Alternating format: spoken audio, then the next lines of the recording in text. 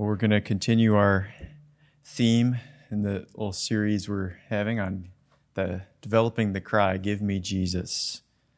And, we want that theme in every part of our lives, in our hearts, and the way we walk, to have that experience every part of Him and His truth. And, to really understand someone, because we're saying, "Lord, give me you. I want to know every part of you."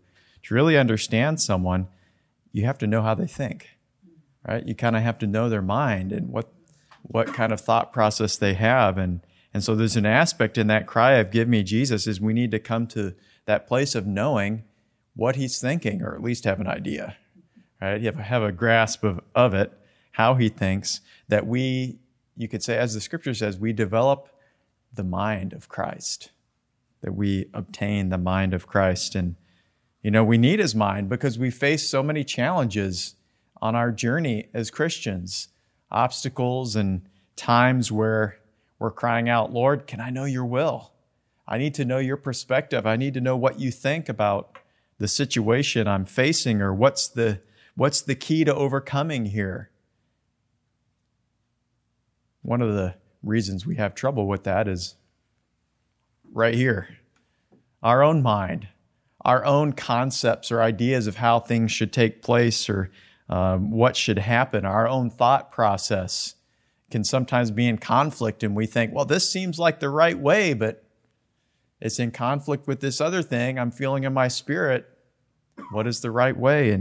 And so really one of the difficult realities in life, in the Christian life, is that our mind and our thoughts don't always line up to Christ's. I consider some of these verses in Isaiah, what Isaiah shares about Christ. I think it's kind of like some of the most troubling verses in Isaiah. And I think it's it's in my top 5 of some of the saddest verses in Scripture. Maybe you know what I'm referring to and relating to our thoughts, but Isaiah 55 and verse 7, it says, "Let the wicked forsake his way, and the unrighteous man his thoughts, and let him return unto the Lord, and He will have mercy on him, and to our God, for He will abundantly pardon." That's not the sad part. That's the good part. Right? But then he says these next words as kind of like a contrast to show why the first part's important. For verse 8 says, "For my thoughts are not your thoughts, neither are your ways my ways, says the Lord. For as the heavens are higher than the earth, so are my ways higher than your ways, and my thoughts higher than your thoughts." And what's so troubling about that is God is saying His thoughts are so much higher above our thoughts, and that's sad. Especially when we're in that situation of our thoughts and His are way up there and we're still down here. We have a point of view and a way of thinking, but God's way can be totally different at times, and that's the troubling thing.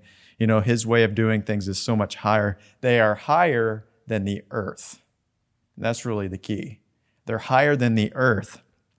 Our problem is, as human beings, born with our earthly nature, maybe that's another synonym besides our sin nature, it's our earthly nature, where can be stuck and tied to the thinking of the earth, or the thinking of man, from our perspective. And if it's tied to the earth or to the world, it will always be lower. Or maybe you could say it'll always be out of sync with what God is thinking, because His ways are higher. I don't like that. I want to be in sync with the thinking of God and of Christ. Paul talks about this in Romans 8, kind of presents it as a contrast to walking in the Spirit.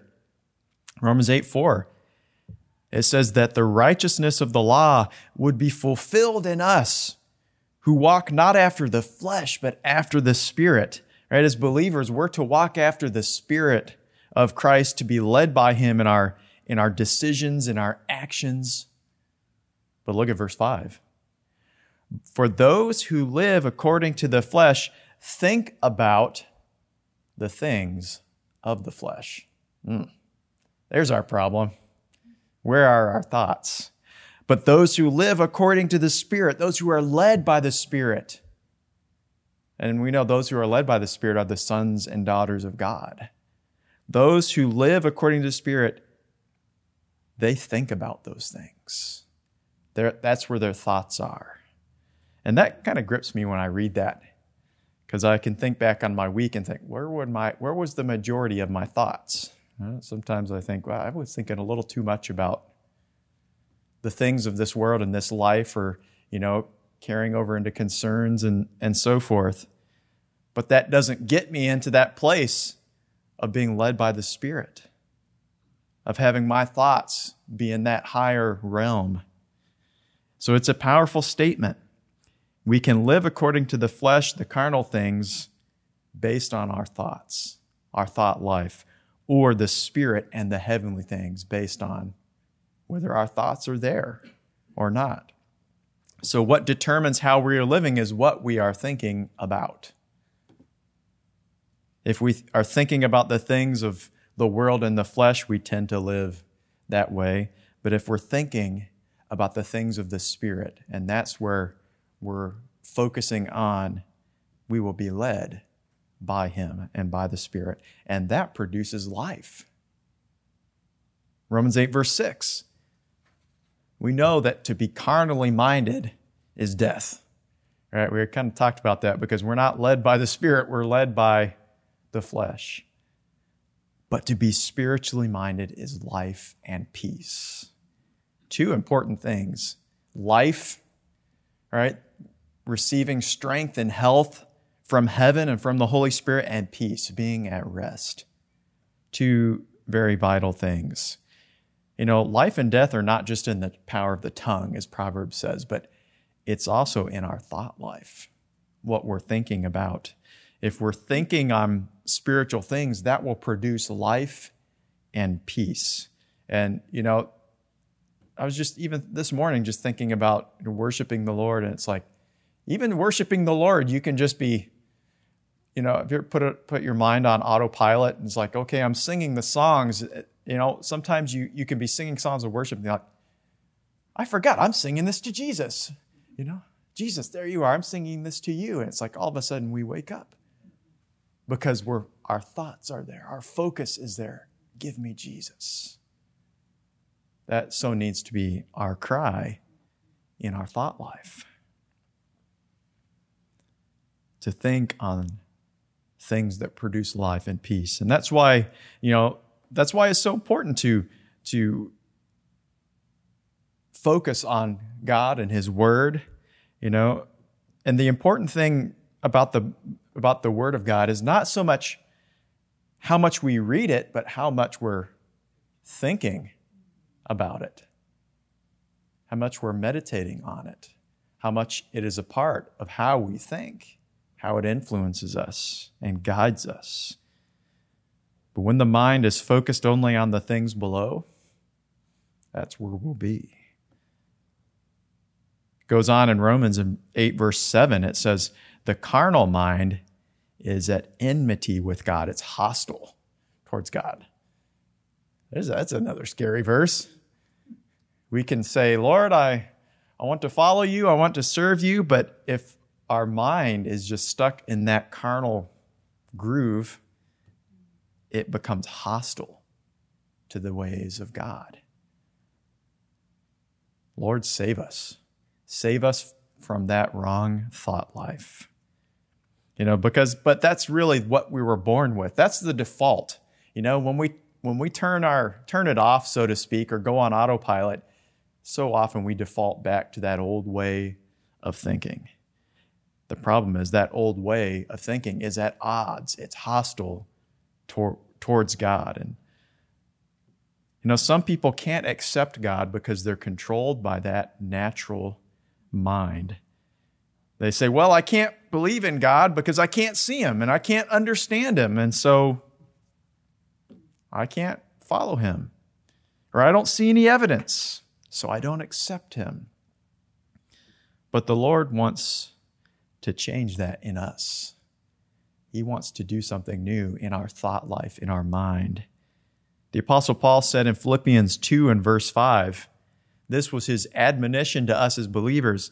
He said, "Let this mind be in you, which was also in Christ Jesus." That's his admonition. Let the mind of Jesus become ours. That's one of the goals of our life. God desires us to have a change of mind. In fact, we know that repentance is a part of the Christian process, especially coming to Christ and accepting Him. We repent. But even after we're Christians, we still have some repentance to do when we, find we're not aligning to God. But really, that word repent, it actually means a change of mind. We need to have our mind changed. I think we realize that even after we come to Christ and accept Him, our mind is still not quite up to the high places that Isaiah was talking about. If we want to experience a change of life, we have to have a change of mind to change the way we think. Thankfully, we have that hope. It's the very first verse we started with back in Isaiah. I talked about the sadness. Well, this is not the sadness. This is the joy. This is the hope. Back in Isaiah 55 and verse 7, Isaiah says, "Return to the Lord, and He will have mercy." Return to the Lord. It's an invitation to come unto Him and to develop the same mind and the same thoughts so that we can no longer be stuck on the earth, but we can be lifted up into that higher realm with God so that we are in sync with God, in sync with heaven, and we have the same mind as Christ. The Bible has a lot to say about the mind and about our thoughts. And it actually has a lot to say about how they are to be like Christ. That's one of our goals as believers. One of the keys is found in, the Apostle Paul had a lot to say about the mind as well, and he talked about this in Romans 12 and verse 2. He said, reading from the ISV here, he said, "Do not be conformed to this world, but continually transformed by the renewing of your minds, so that you may be able to determine what God's will is, what is proper, what is pleasing, what is perfect in God's sight." And so the Apostle Paul is showing us what the Christian life should be like. And the reason I like this translation is it puts that word continual in there. And I think that's a really accurate reflection, because it's not just, okay, come to Jesus and all of a sudden, that perfect work is done. And I think when we look at our lives, that's kind of silly, because our thinking has not fully changed. There's that continual need to be transformed by the renewing of our minds so that our thoughts are His thoughts and our ways become like His ways. And we know what is proper, pleasing, and perfect. Not from man's point of view. I mean, there's all sorts of ideas and mindsets out there that people will try to persuade us. This is what is right. And none of that matters. None of it matters at all. What we need to know, what is proper, pleasing, and perfect in the sight of God. Because when we're aligned to that, we're good for eternity. That word for renewed, it actually has that thought of being renovated. Renovated. In the last few years, watching TV, people love watching home renovation shows, right?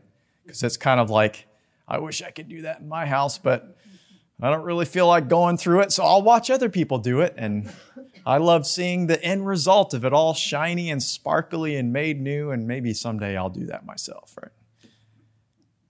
But, God wants to renovate the way we were born. He wants to renovate our mind and our thought life and make us new. remember a time in Bible school when I was a student up in Waverly at our headquarters there, and there was a fire. I can't remember where we were, but the fire bell rang, and I was like, wow. They said, everyone assemble out, and what it was is that there was a room we stored mattresses in, and a light bulb got left on, and it heated up a mattress, and the room went up in flames. But thankfully, the fire department was able to put that out without damage other than just this room. And so then the main work as students is we helped dump everything out. And what we did is they actually took a whole window out, and we just threw everything in that room out. The furniture, the mattresses, everything had to go. And then we renovated it. We painted it, brought in new furniture and all sorts of things. And I say that because I got the extra blessing of being the first occupant of that new room. So that I actually said, hey, is anyone going to take that room? Can I have it? And they gave it to me. So ask not, you have not. But that thought of renovation, that's kind of the process that God wants to do in us and through us. He doesn't want to demolish who we are. It's not like, okay, there's this shack on this nice, valuable piece of ground. No, he says, look, here's someone I can use. Isn't that the term we use? You see a house, it's like, that's got good bones. I can do something with this. I can transform it. And that's how God views us, that he can renovate and transform us. And one of the key ways is if he can transform the way we think to align it to heaven, then he can do anything with us. He can use us in any way. And so that's how we become that new creation in Christ. All of the old ways have to be thrown out that window because they're not only no good, not worth anything, they're detrimental to us because they'll keep us stuck on the earth. In our walk with Christ, we should be able to look back and say, I think totally different than I did back in the day. Back before I really took Christ seriously, so to speak, or didn't walk with him at all. And thank God for that I think totally different. But, even later on in our walk, we should say, thank God, I think totally different than when I was a new believer. It's, our thoughts evolve because God changes the way we think to line up and to match how he thinks. Because it's a continual renovation. I'm thankful, my house was built in 1975. I'm thankful that it doesn't have the same decorations as it did on the day it was built. Some of your houses might be older, and you never know. There's a continual process of renovation that has to take place in us. It's terrible to be stuck in 1975. Maybe that's when we first came to Christ. And if someone walked into your house and they could tell you're still stuck in 1975, we don't want someone to see that in our thought life, especially when it comes to Christ, that we're stuck somewhere. We need renovation. We need God to come in and transform us. And so quickly, I wanted to look at a few ways that we can develop that renewed mind for Christ. One of them is found in Peter. 1 Peter 1 and verse 13. Where Peter says, gird up the loins of your mind. Don't you like that phrase? Gird up your loins. That is not used very much today, but and I'll continue on. It says, be sober, hope to the end for the grace that is to be brought unto you at the revelation of Jesus Christ. Now, literally that phrase, gird up your loins, it literally means prepare for action. Get ready to run the race or run, to where you need to go. And it's an expression from ancient times when they used to wear the one-piece long garment because that's what they had. They didn't have Walmart or the mall that they can go and get different garments and so forth. But what they would do is they'd take that and tuck it up in their belt so that they can run fast. And so they would gird up their loins. They tuck it right in. And so often, what makes us stumble in our walk with Christ is when our thoughts are not secure, when our thoughts are not lined up with Christ and with his way. We have thoughts that trip us up, thoughts of whatever it could be, fear, worry, depression. All of these thoughts that the enemy can whisper in that, maybe we don't realize or comprehend. That's not God speaking, that's someone else. And they can trip us up. The enemy loves to put thoughts into our mind. Think about Eve in the garden. She was having a conversation, but what she did not realize was she was about to have a change of mind in a very negative way.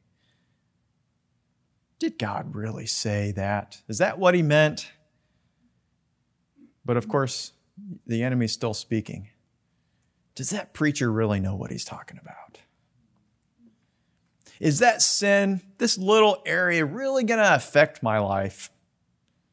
And those thoughts can come in and trip us up and keep us from running our race.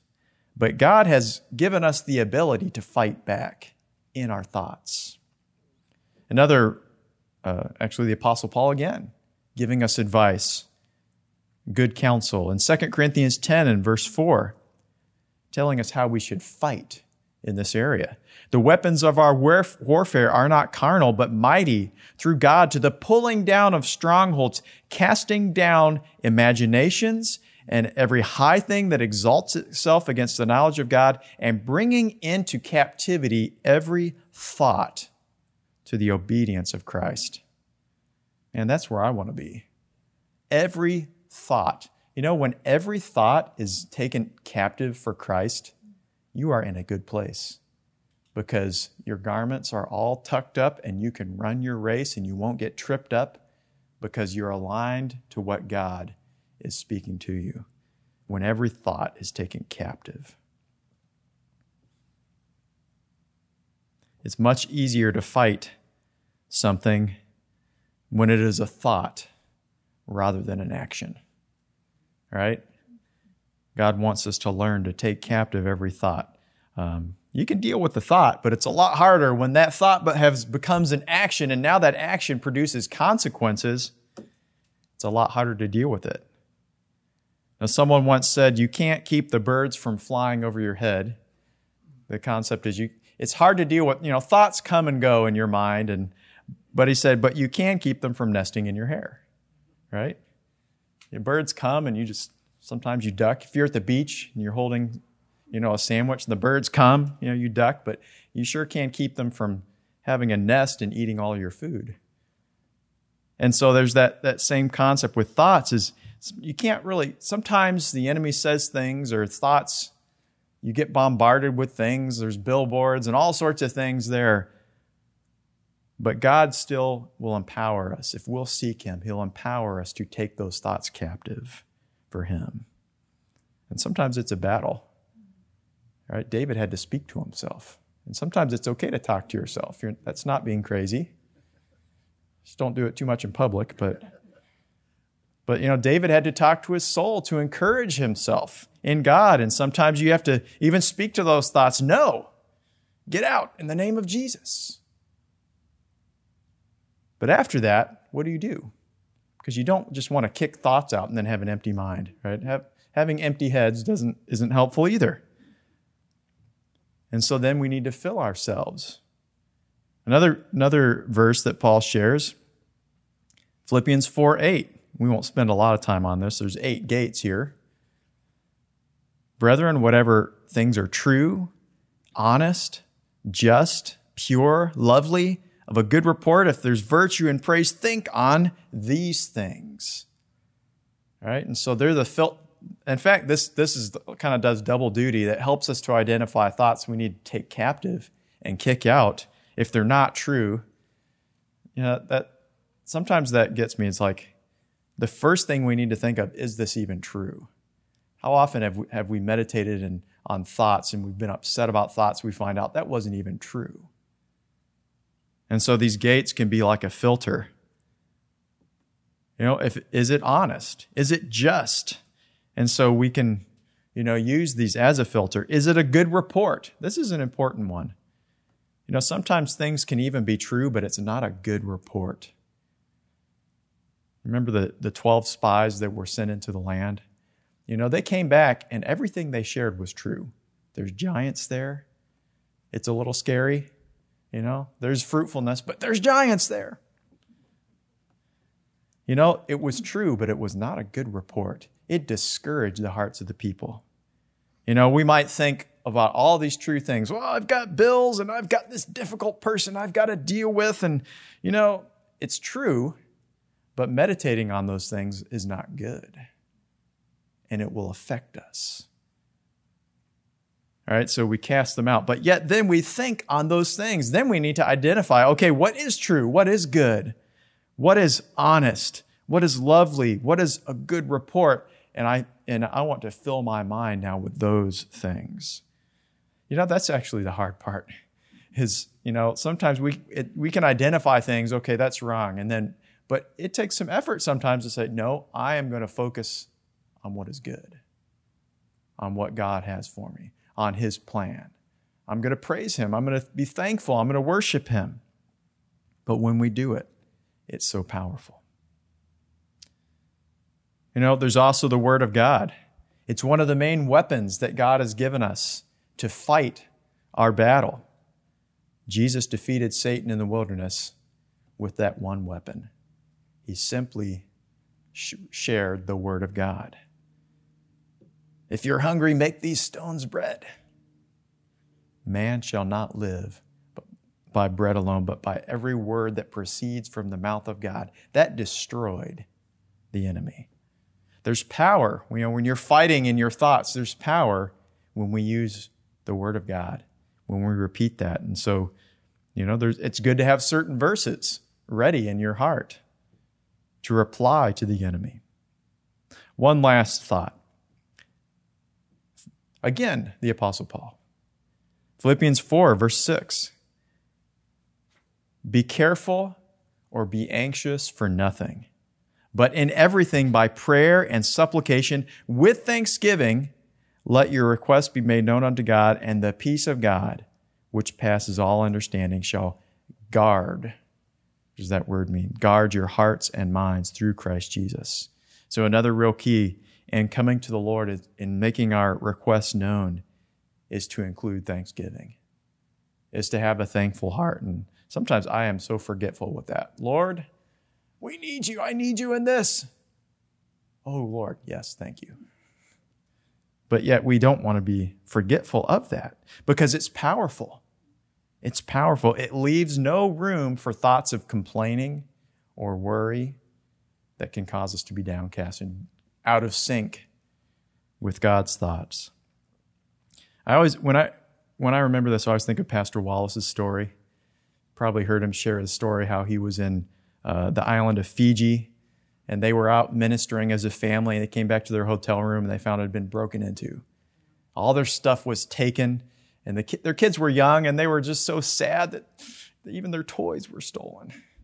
And, Pastor Wallace had like a jacket and a tape recorder. It was just stolen, taken. And that was so difficult, because here they are ministering for the Lord, and they're robbed. But God quickened this thought of, thanksgiving, of being thankful unto God. And so he gathered the family and said, you know what? We're going to be thankful. We still have our passports. We weren't here. No one got hurt. We can rejoice. And they chose to do that, and they continued on their journey. And he said that it was amazing how everything that they lost was stolen from them.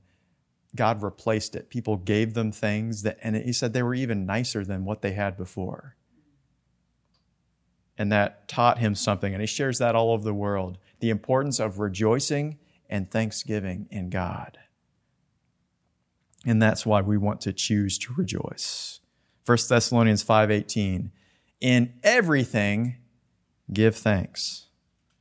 In everything, give thanks. There's not a lot of room there for exception, because he says, in everything, give thanks. There's always something we can thank the Lord for in every situation if we will allow ourselves to Well, use our imagination anyway, or just be obedient, Lord. I don't even know why I can be thankful, but I'm still going to do it.